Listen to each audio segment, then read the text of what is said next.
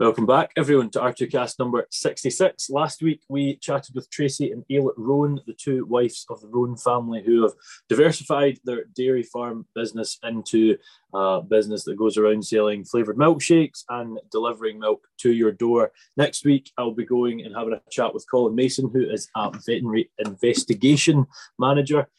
Which will be another interesting chat, both of which are based in Dumfries, where, as you know, I am based. But today we're heading a wee bit further away from Dumfries.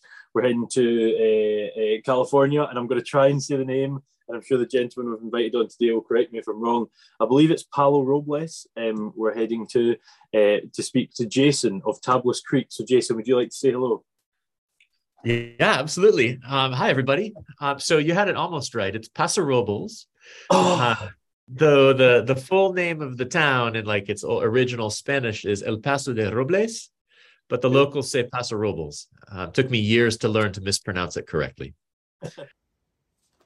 Before we get on into another excellent episode of the R2Kast, I would just like to thank the sponsor for the show today, The Scottish Farmer. A weekly magazine highlighting everything you need to know regarding the Scottish agricultural industry. Whether it's breaking news, events happening in the sector, market reports, classified ads, or just wholesome stories happening in the industry, the Scottish Farmer's got it for you. Let's pronounce it correctly. That's a good way of putting that. So what does I've forgotten already. What does El Paso del Des Robles? No, whatever that thing meant. It means Paso the Oaks. This is one of the areas where you can get from the inland valleys in California over to the coast, because there's a mountain pass in the Coast Range. And it's an area that, because of its pretty ample rainfall for California, has these big oak forests. So this is the Pass of the Oaks, how you get to the coast. Well, it's quite funny you say that, because I mean, when you think of California, or certainly personally, oak is not a tree I think of.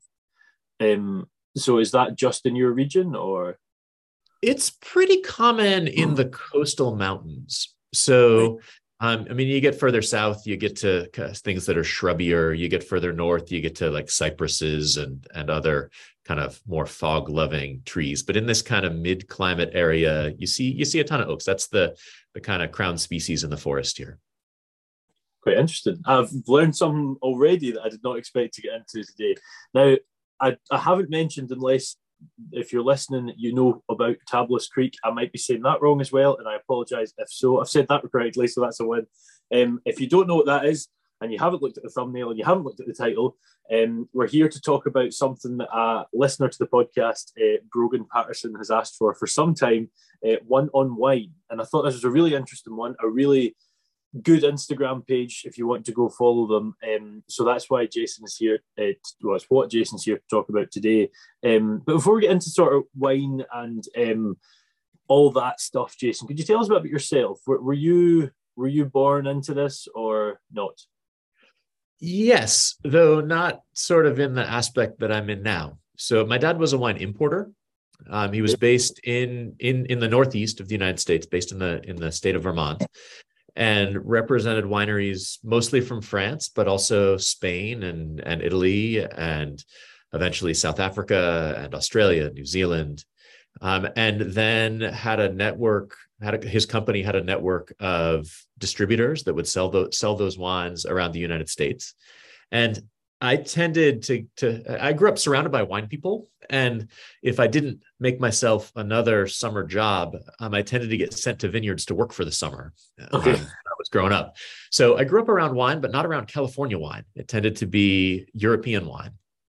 And so this project, the Tablas Creek project, got started in 1989 and is a partnership between my family and one of the families of French winemakers with whom my dad became close through working with them as their importer. So our partners are the Perrin family from Château de Beaucastel in Châteauneuf-du-Pape in the Rhone Valley in the south of France. And the idea behind Tablas Creek was to kind of take advantage of the fact that California is a Mediterranean climate and should do really well with the grapes from the Mediterranean part of France, and to do a riff on the things that our partners do in France here in California. Okay. Well, because when I looked it up, I saw Rowan and I'm like, that doesn't make sense. Is there another Rowan? So it's just a partnership, right? That makes sense. So So you were younger, and your dad was distributing wine, and now sort of moving forward, we sort of jumped a period of time there. Was as a kid this always what you wanted to do, or did you have other plans? Did you go to uni or anything like that? I did. So I always thought that in the long run, wine would be a really interesting place to end up in a career, but I also didn't see myself doing what my dad was doing when I was growing up. I didn't see buying and selling other people's wines as all that interesting. And I also didn't want to go into a family business right out of school. I didn't feel like I would have brought enough. So I taught for a while. I have a master's degree in archaeology, which is not a particularly common path into the world of wine, but I found it fascinating, and it gave me a chance to travel and teach and work on languages for a couple of years, and then ended up getting recruited into tech and working in tech for 4 years between 98 and 02, which was the period at which Tablas Creek was kind of first getting off the ground, going from being a project where we were importing grapevines and getting our first vines in the ground into a business where we were making wine and needed to market it and sell it. So I moved out here 20 years ago at the point where it really needed somebody to watch over it as a business, and have been doing it ever since. And I find it totally fascinating because there's so many different pieces to this business. There's the farming pieces, there's the kind of chemistry winemaking pieces, there's the marketing and sales pieces, there's hospitality pieces, and then there's the kind of basic business pieces, which people I think sometimes don't think of wineries as businesses. They have this romantic idea that you're sitting there with a glass of wine looking over your vineyards and just waiting for the wine to make itself, and it's not really the way that it works. But and somehow the wine just goes itself and the money just comes in with no work. Yeah, for sure. Flowing in, yes, just like that. Yeah, that's right. As you sit out in the garden and drink wine, because that's all you ever do, yeah, absolutely. So did your dad start Tablas Creek? Well, not on his own, I know, but was your dad involved in that beginning? Yeah, for sure. This was sort of his dream retirement, was to, instead of whatever, sitting on a golf course or at the beach somewhere, to start another business to make the wine, the kind of wine that he'd spent the last 5 decades selling.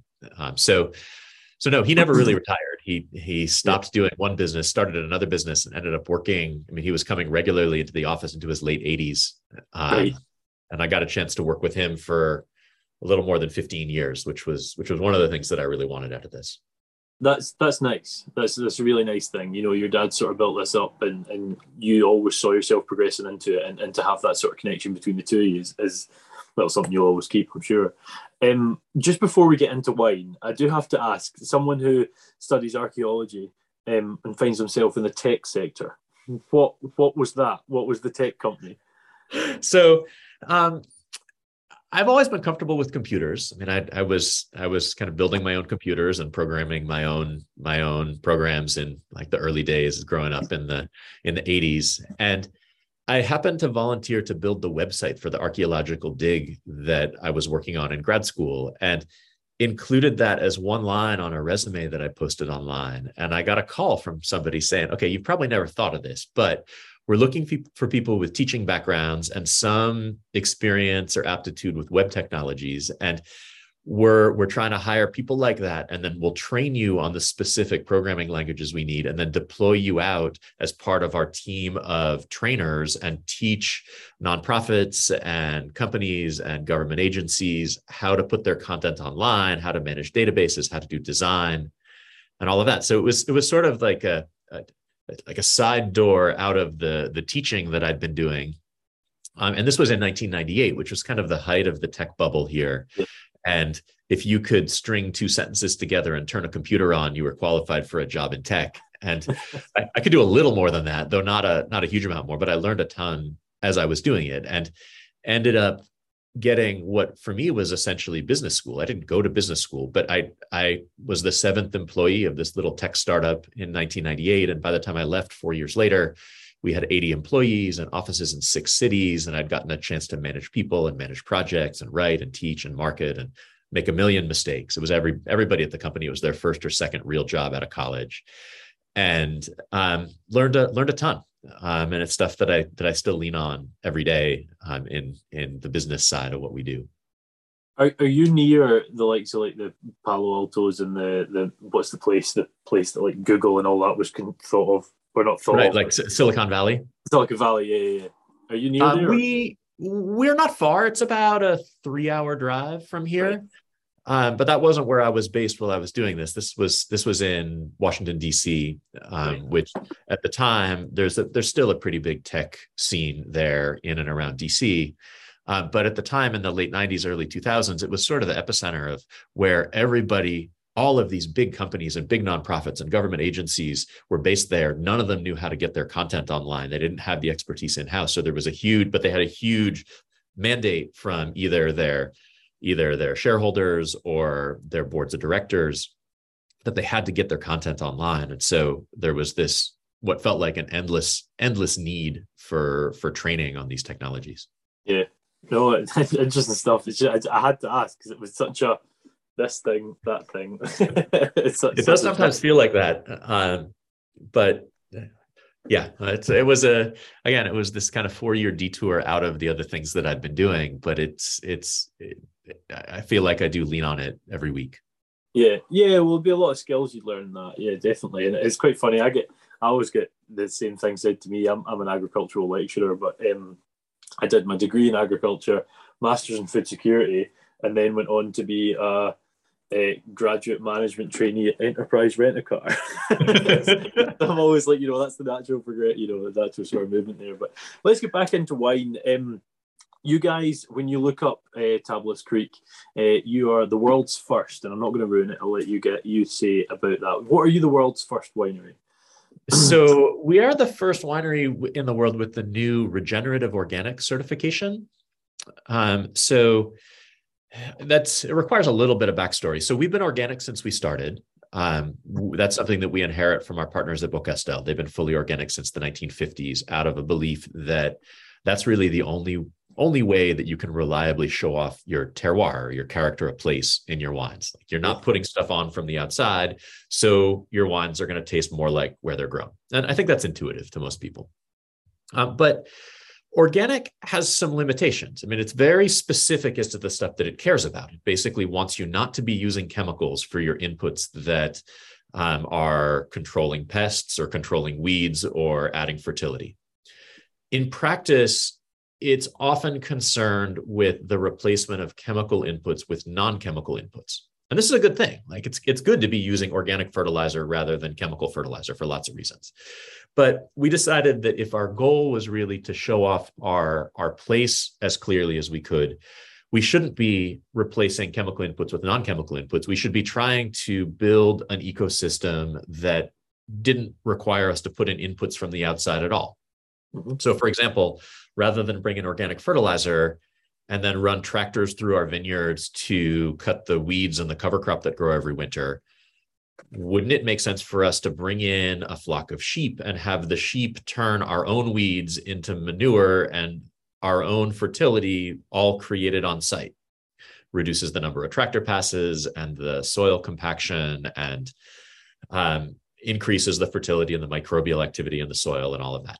So it was sort of a series of decisions like that led us from organics to biodynamics, which is designed to create a self-sustaining and balanced ecosystem within a farm unit that doesn't need you to then intervene much from the outside, but also has this kind of aspect of astrology and mysticism. I mean, the biodynamics, if you read the literature, talks a lot about things like activating cosmic energies by adding a spray of this particular distillation of that root, or this stew of that particular plant, or this crushed up quartz that's buried in a cow horn for a certain number of lunar cycles. There's a lot of parts of it that are very unscientific. And the fact that it works has led a lot of people to this system.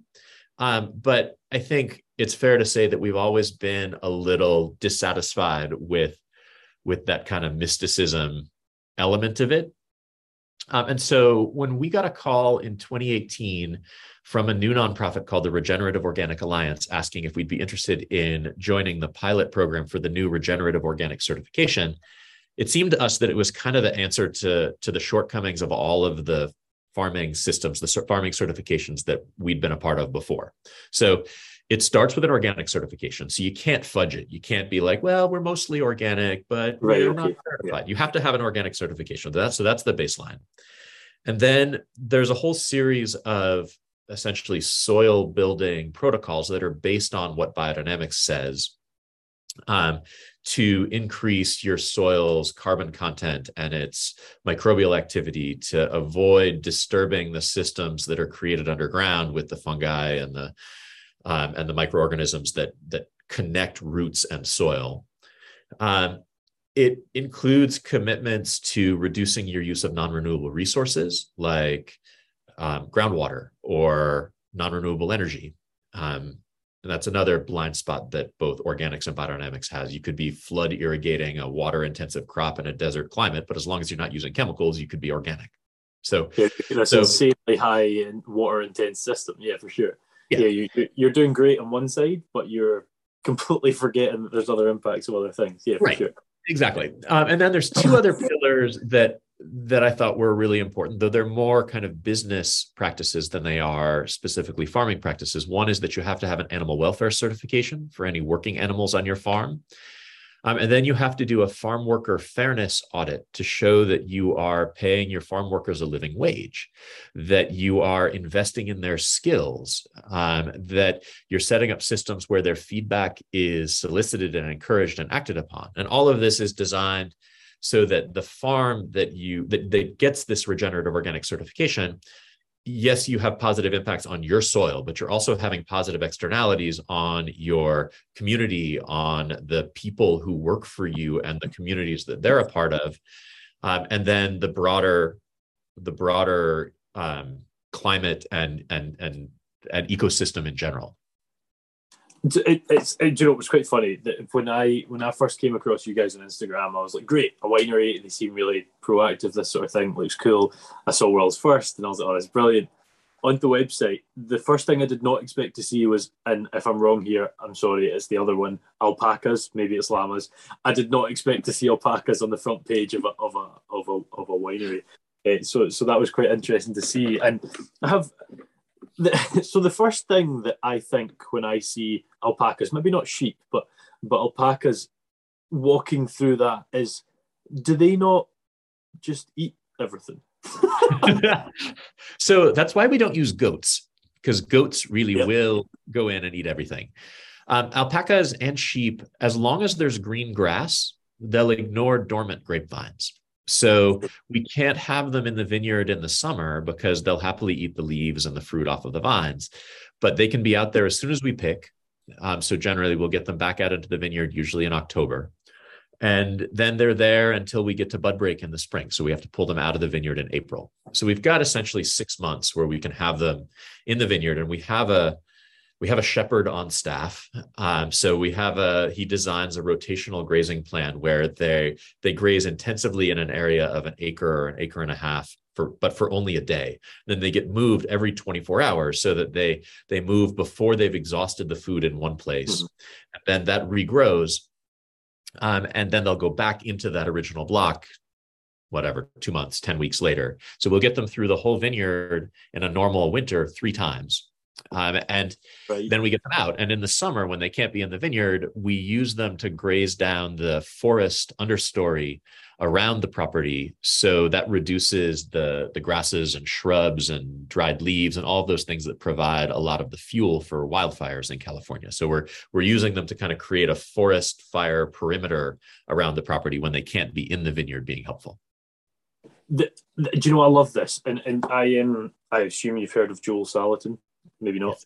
Yeah, for sure. There's just so many things that are similar. I recorded with Joel, I think he was episode number 42, but I can't remember exactly. But just like you've done there. I'm like, oh, that's great. You know, they're fertilizing it. They're not eating the crop. They're only eating what's below them. And then you come in and they've got another thing they can do. They're working as a fire break. Like, I love it. It just is like endless uses. And I think when we think of regeneration, so many people are like, yeah, it's looking after the soil or it's integrating livestock and crops, but we never really look into why and the endless capabilities of this. And you're just proving that exactly as to how far that goes. You mentioned one sort of acre at a time. What areas involved in something like this? Like I'm sorry, say that again. So, like, what sort of area are you guys farming? Oh, right. So we've got right now under vine, we've got about 130 acres. Right. And of that, about 110 are in production. The other 20 are newly planted, but not yet in production. And then we've got another, our whole property is 270 acres. So a big chunk of that, over 100 acres, is oak forest or creek bed or areas that are not going to be planted. And then we've got another probably 30 acres that are still plantable, but not yet planted. And then we've got the 130 acres we have under vine. Great. So, yeah, I didn't know if it was going to be like astronomical numbers, small numbers. So that makes quite a bit of sense. This is at the stage of the podcast where I start asking you questions that you're going to think are really silly, but I'm going to do it anyway. Back at R2Kast number 61, I spoke with someone called Lorraine, who's in the south of France, and they're not producing wine, but they're producing cider. And I just battered her with all these different questions about wine. And she was like, they might sound like stupid questions, but they make a lot of sense. So I'm probably going to hit you with some of the same ones. So first off, you said you've got 130 in production, 130 acres, 110 of which is in production, right? 20 of which has just been planted. That's what you said? Yeah. Just been planted. How long from just being planted to being able to be harvested is that? Is that a year? Is that multiple? Or how long are we looking at there? 3 or 4 years, depending on how you do it. There's generally, if we'll plant either fairly close together on trellises where we can irrigate the vines if we need to get them established, or we'll plant wider spaced with just with posts, with no trellises, and truly dry farmed. I mean, even with the irrigatable blocks, our goal is to wean them off of irrigation over 6 or 8 years, but at least we can help get them going. And in those kinds of blocks, you can usually get a crop your 3rd year. Right. If it's a truly dry farm block, it's more like a 4th year. You might get a tiny crop the 3rd year, but it's negligible. So when you're talking about dry farm, just for those of you guys listening, just before Jason and I hit record, we're talking about the temperature. Now I'm here in Scotland. It's the last day in August, and over the last few weeks we have seen above 25 quite consistently in the evening. And 19 stone Wallace is out here struggling to get by. But Jason told me that they're expecting upwards of 115, which is for UK figures is 46 degrees. That's an insane heat. Do you find problems? You're talking about irrigation there, so you obviously do it to a point. Do you find problems with drought, or do grapes receive quite well to that, or how do you work around that? Yes and yes. So grapes are very well adapted to hot and dry climates. If you look at where they evolve in like Eastern Turkey, kind of Armenia, that area, where they average something like 15 inches of rain a year, and it is hot and dry. So, I mean, grapevines are a crop which is well adapted for drought and for heat. That said, 115 Fahrenheit is really hot. And it has not rained here since the beginning of May. So that's normal. That's California. California generally doesn't rain between May and mid-October. So the goal in the way that we farm, a big piece of it is trying to create a really deep root system that doesn't care all that much about what's happening at the surface. And grapevines are good at that anyway. They'll go down 10, 15, 20 feet if they need to find the resources that they need. And then a lot of the regenerative farming that we're working on is concerned with increasing the organic matter and the carbon content of the soil, which helps that soil retain more of the moisture that we do get.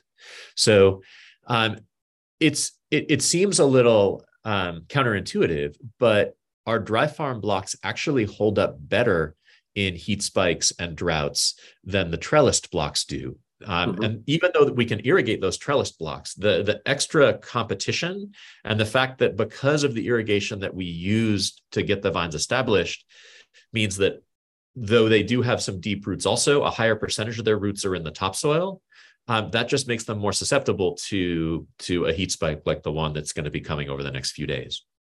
But almost everything that we're trying to do in our farming is designed to help the vines withstand something like this. So it shouldn't be catastrophic.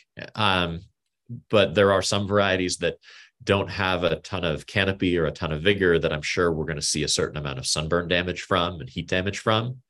But grapevines in general, if you're looking at different crops, grapevines are probably one of the best at dealing with things like this. And what sort of rainfall are you looking between October and May over the winter time? What are you seeing there? Our long-term average is about 26 inches a year, and it just about all comes between October and May. So if you do the math and plug it in on an annual basis, we get enough rain in the winter that we would be a temperate rainforest. Yeah. And then in the summer, it's a desert. So it's that Mediterranean climate, that swing between the kind of cool, wet winters and the hot, dry summers that kind of signify this climate in California. I mean, just trying to do some quick maths, 26 inches will be about 700 mil? A little more. A little more, yeah. So, 750, something like that. Yeah, I mean, here in Scotland, you're talking high nines into 1,000. It's not miles behind. It's just we get pour downs in July. we do not. Yeah, for sure. Yes, it's working with that almost the two extremes. Okay, so that makes a bit more sense. From you mentioned about the shepherd, and I meant to ask you at that point, how many staff are you employing? So we've got, if you look at across the whole business, we've got about 50 employees. About half of those work in our tasting room. So that's the biggest chunk of them. That's the hospitality side of what we do. We'll see, 25 or 30,000 people come through the winery this year to visit and taste. We've got a full-time field crew of 10 who are working out in the vineyard, plus our viticulturist and our shepherd. So we've got a dozen who are specifically out in the vines on a day-to-day basis. We've got 5 full-time winemakers, and then we've got assorted other people to do the marketing, wine club, sales, accounting pieces of what we do. You said something culturalist there, and I didn't hear the first part of the name. What was that you said? Viticulturalist. So that's basically a grapevine-specific plant guy. Okay, a grapevine specific plant guy. He'll probably stick to viticulturalist to sound better. Could you give us a rough idea of sort of the calendar of let's look at grape production as opposed to wine production, how that runs round? Yeah. I hope you've kicked your feet up and got comfy and enjoying another fantastic episode of the R2Kast with another really interesting guest. I would just like to quickly take another second to plug the sponsors of the show today, the Scottish Farmer, and I would strongly advise you to go out and pick one up this week and see even more of the fantastic people that are in our industry. So the first thing every year is you prune.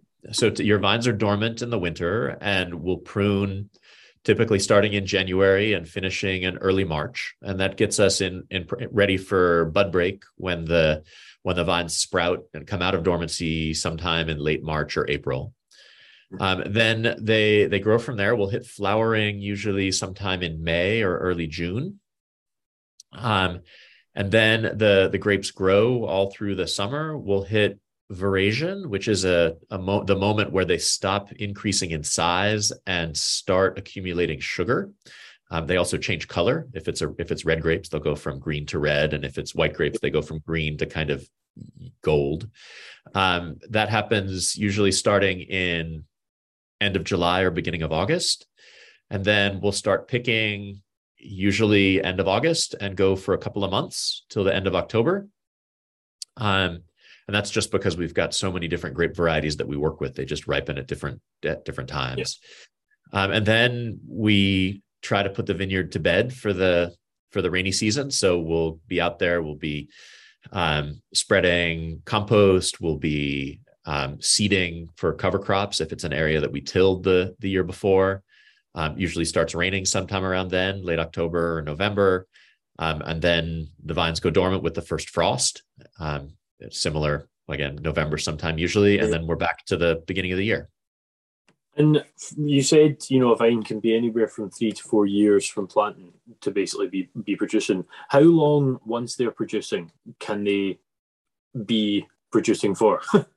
So grapevines have a roughly human lifespan. So I mean, you could get crop off of your vines for over 100 years, assuming it stays healthy and nothing doesn't catch a disease or doesn't get eaten by rodents or so. Some of it depends on how you've chosen to farm it. There are ways that are more stressful on the grapevines and are more likely to mean that your vines will get exhausted after, say, 30 or 40 years and need to be replanted. There's other ways of farming them that will hopefully give them a longer lifespan.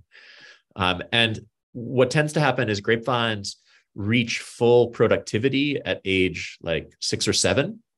And then they're fully productive for another 15 or 20 years.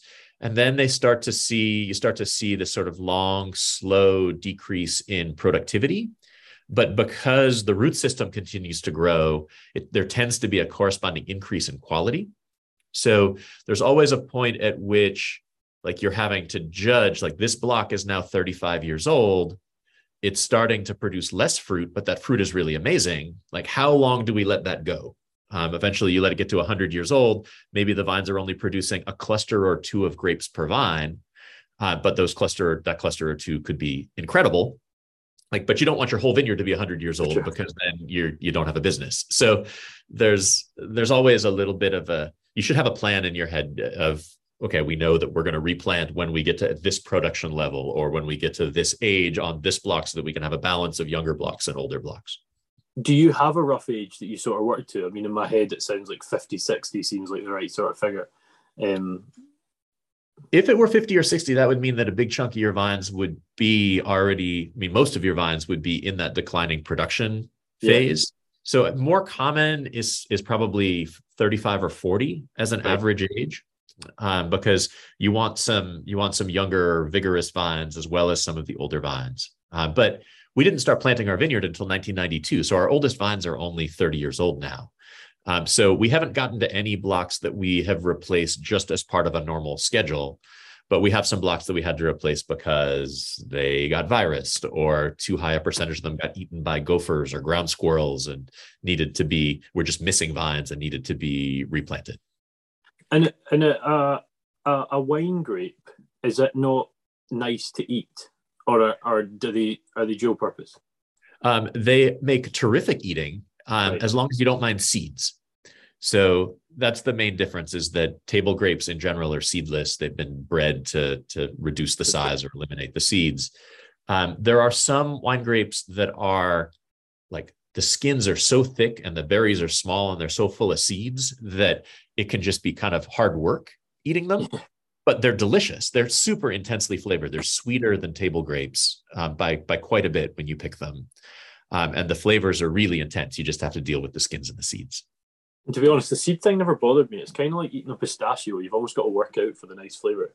But I always wonder, I've always wondered that. I probably could have Googled it, but I kind of like to hear from people if they sort of work both ways. Tell us about the winemaking process. I'm sure that's why everyone's listening to this. They want to know how to make wine. Tell us what's involved. So there's lots of different ways you can go about it. I mean, for us, we tend to be pretty hands-off in the winemaking process. The thing about grape juice is that left to its own, it'll become wine.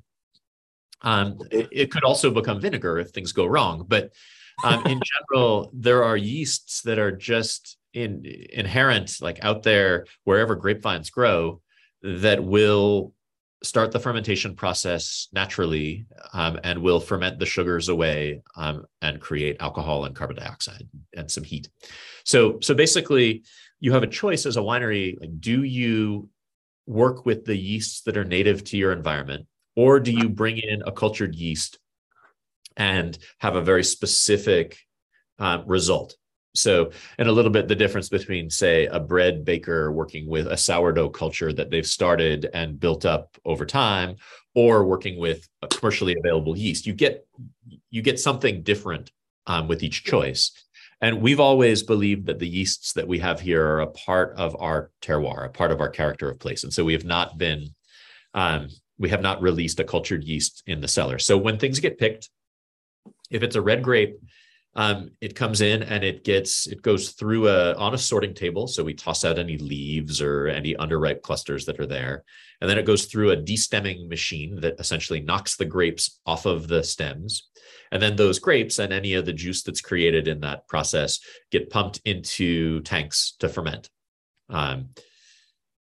At that point, you have to keep the skins and the juice mixed because the skins want to float to the surface as carbon dioxide bubbles form. And so if you let that happen, that starts to dry out. You don't get the extraction of the colors and the flavors that you would want into the wine. So you've got to mix that a couple of times every day. There's different ways to do that. You can either physically push what's called the cap. You can push that cap of skins down into the wine, or you could pump wine out from under the bottom and splash it down on top of the cap. Or you can, we use an air compressor for a lot of our fermentations and have a big wand that we stick through the top of the cap and then bubble air in there, and that splashes the cap apart. That's actually the gentlest way of doing this. So you do that a couple times a day for 2 weeks, more or less. And at that point, you've gotten enough extraction. If you leave it for too long, it can become too tannic, like a pot of tea that you've let the tea leaves steep for too long. So you have to be tasting it and ready to pull the skins off when you get to the level of extraction that you want. It's usually before all of the sugar is gone. And then it'll finish its fermentation in barrels. If it's a white grape, the process is a little different because you don't generally ferment white grapes with the skins. So those come in and those get pressed right away. We have a big, it's called a bladder press, where the grapes fall down on top of this essentially rubberized canvas balloon. And then that inflates and that squeezes the grapes against the side of the cylinder. And then the juice that's created falls down into a pan and gets pumped from there into either barrels or tanks to ferment. And those are easier because you don't have to keep that mixed with anything. It's already all liquid. So everything finishes fermenting in some number of weeks, 2, 4, 6, 8 weeks.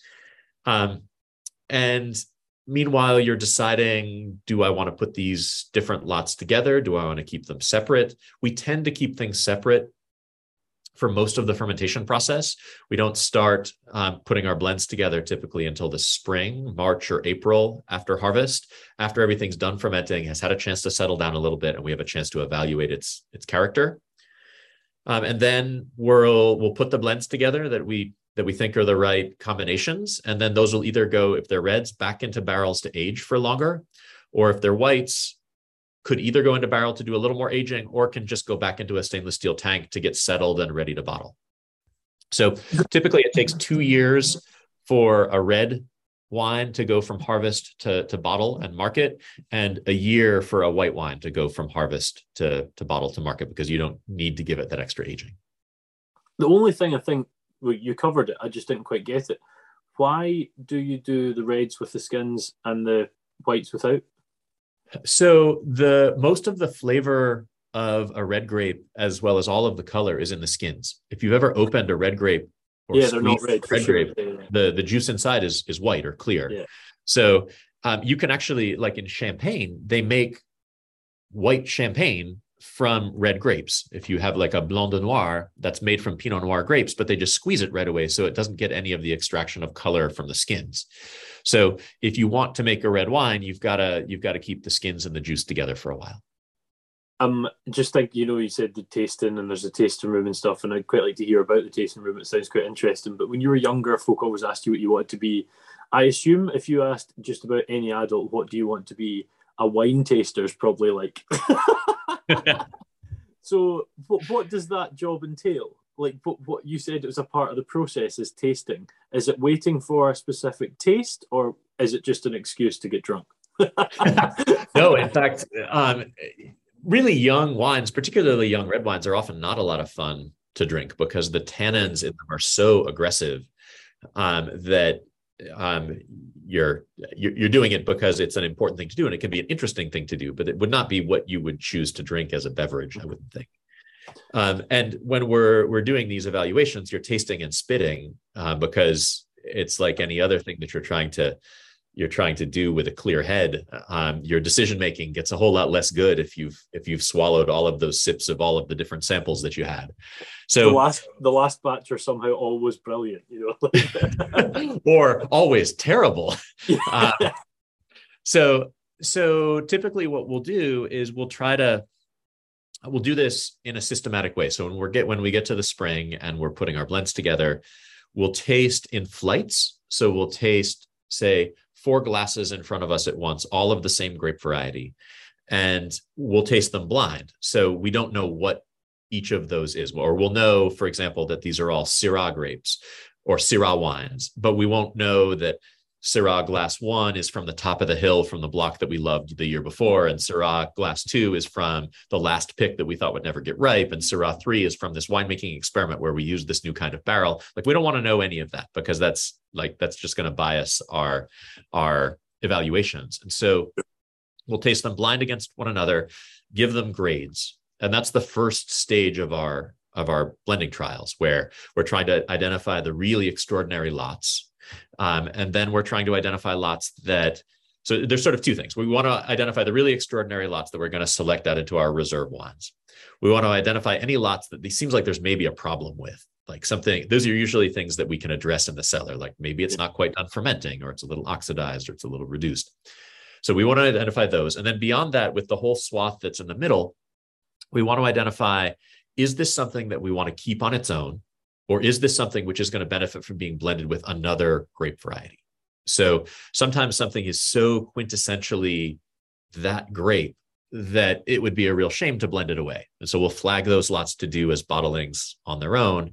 And then there are other ones where maybe this has beautiful fruit, it's really lush and juicy and fun, but it doesn't have a lot of color, it doesn't have a lot of structure. It might end up being a little simple if it were on its own. Okay, great. This is going to be a great blending component with another lot that we know might be tannic and powerful and serious, but maybe not very giving or very approachable. So that's the second stage, is identifying the character of these. And then the third stage is brainstorming the blends that we might want to make, and then tasting those ideas against one another and trying to come up with what the right solution is for a particular wine in a particular year.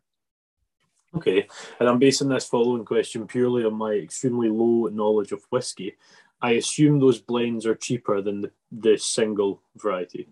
No, actually, that's not, though. That is a model in the world of wine, where sometimes people will have their 100% varietal bottlings be their most expensive, and then the blends are from what's left over. For us, we have essentially the very top things that we make are our blends, and those are the best lots that we have in the cellar, then blended to be the right proportions. And that comes from the heritage of where these grapes are from and what our partners do. In Châteauneuf-du-Pape, almost everything is a blend. So that was the model that we started with. And then in the middle are a lot of those varietal bottlings. So we've flagged maybe the top 10 or 15% to go into one of those reserve blends.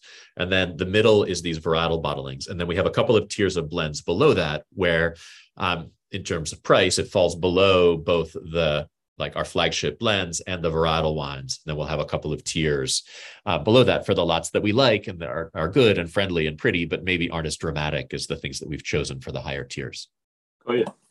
I did not expect that answer, I'll be honest. You mentioned about 10, 15 minutes ago tannins, and now I'm going to see if I can show off here, and if it's wrong, it's very embarrassing. But from what I understand, when you produce wine, if you just produced wine by pressing and whatever, it would be cloudy. And to make that clear, you use, and I can't remember which one's which, is it tannins in white wine and egg whites in red wine, or am I completely off the mark here? No, so you're thinking of fining agents. So that's you can fine with, that's basically a clarifying product that you'll put into your wine. It can be done. There's a clay called bentonite that a lot of people use. There's egg whites. You can do it with milk protein. And that'll keep a wine from being hazy. But tannins are it's this kind of acid that's inherent in the skins of wine grapes. It's the things that make your mouth feel fuzzy in a red wine or in tea or coffee. It's a bitter tasting kind of acid. And that makes it sound really unpleasant, but a certain amount of bitterness is really valuable because it helps balance the fruitiness and the lushness of the grape's fruit characteristics. So they're inherent in grapes, but they are only found in the skins. The tannins are found all in the skins, not in the juice itself. Okay, got you. So I half kind of got that right. More than half didn't. It's close enough. I'm conscious of the time, Jason. I am. Jason's got an Instagram live to do in 10 minutes, so I don't want to take you away from that. But I've really enjoyed sort of, in this R2Kast, we've had everyone. Only yesterday, or was it yesterday? 2 days ago, we had a cranberry farm that was released for the podcast, number 56, with a couple in Canada, which is really interesting. And here we are talking about another type of juice made from berries, just a wee bit more exciting in some folks' eyes, I'm sure. And that is nothing against cranberries, Brian and Mandy. But every R2Kast, Jason, finishes with 2 questions. First off, thank you very much for coming on. I appreciate it. I really enjoyed this.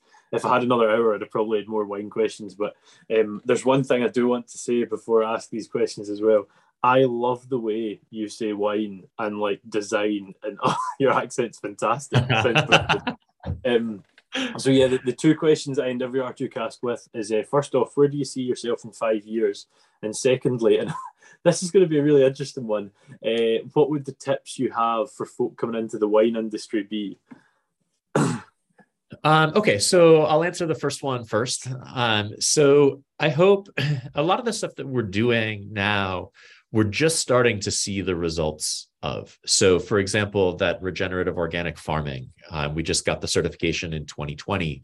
We're only a couple of years in. There's only right now 6 other wineries that have it, but I know that 50 more are in the application process. And I really hope that in 5 years, we'll see this sort of farming spreading in a serious way through the wine community. And I think that's possible. I think wine in a lot of ways has the capacity to be kind of a leading voice for this kind of transformation in agriculture, because all of these choices are also hedges against climate change. They help us retain more of the water and the nutrients that we have, and they make better grapes. They make better wine. So it's not a choice between like doing the right thing for the environment and making the best product that you can make. They're totally in alignment. So I hope that we'll see a lot more of that.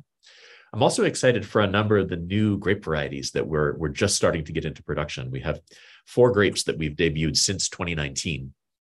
And those are all coming from young vines, but there's several of them that I'm really, really excited about. Grapes like Vacarez, I think is going to be really, really fun.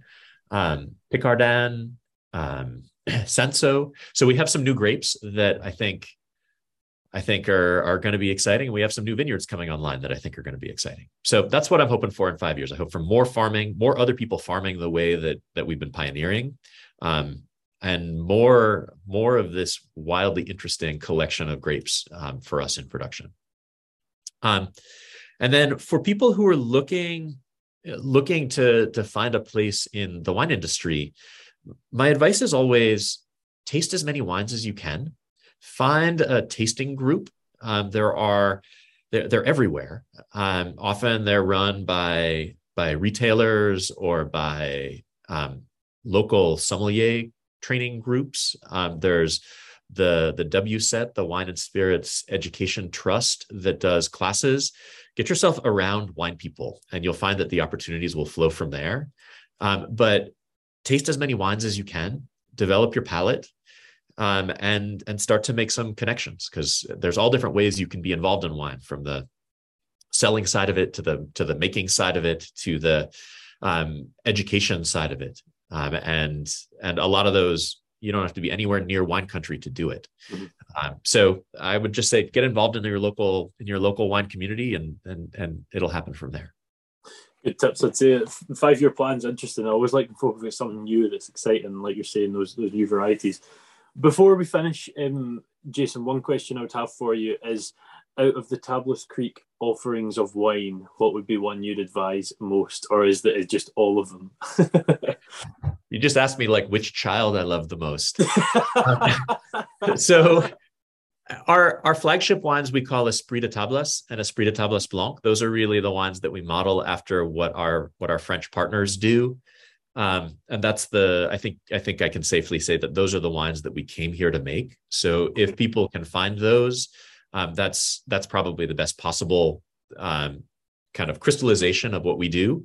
But honestly, I mean, everything that we make, whether that's from the Patalenda Tablas wines that are the wines that are the least expensive that we do, up through those varietal bottlings to the Esprits at the top tier, I think and really believe that if you find any of them, you'll get a really good sense of who we are and what we do, and hopefully really enjoy them too. And as I'm sure a lot of my British viewers are thinking, do you ship out with the US? We do. We have actually a very good importer in the UK. So our import agent in the UK is Liberty Wines, and they have a whole network with restaurants and wine shops all over the UK. Excellent. Well, there you are. If you're looking for some Tablas Creek wine, there is definitely a way you can get it if you're in the UK. Funnily enough, I think my main demographic now of non-YouTube platforms, so Spotify, Apple Podcasts, is actually in the States. So maybe this will actually help you as well. But no, Jason, it's a pleasure to talk. I understand you're very busy, and I appreciate your time muchly. So thank you for that. It's been an interesting one. I love having a chat with folk about stuff I know nothing about. I mean, I generally barely even drink wine. You know, I'm just interested in the food side, the processes involved, and as I said, if we had more time, I'd have probably taken your whole day. So thank you for that. And maybe if I'm ever out your way, I'll come and try some of the wine and the grapes from the actual place. So yeah, I hope you've enjoyed your hour with myself. Absolutely. Grand, and we'll keep in touch. And for those of you guys listening, I hope you've enjoyed R2Kast number 66. As I said at the start, number 67 next week, we'll be talking to Colin Mason. So if you have any interest in farm veterinary, maybe you're looking at getting into veterinary, he talks about the ways and how you can find yourself getting into it, and what he now does, not as a sort of conventional vet, more sort of looking at disease investigation. So another interesting chat there as well. Thank you very much, Jason, and to everyone else listening, we shall see you next week. Thanks, everybody. Well, that's it. Another R2Kast finished. Another agricultural mind opened up. And I would just like to say that getting these guests on board, it does take time, and it always has done. But I've now went weekly, and with that comes even more time required. And I would just like to finally thank once more the Scottish Farmer for sponsoring the show and making that much more possible. Please be sure to get in touch if you've any ideas of people you'd like to see on the podcast, or maybe ideas you have for me presenting better, because I definitely do require that. See you in the next one.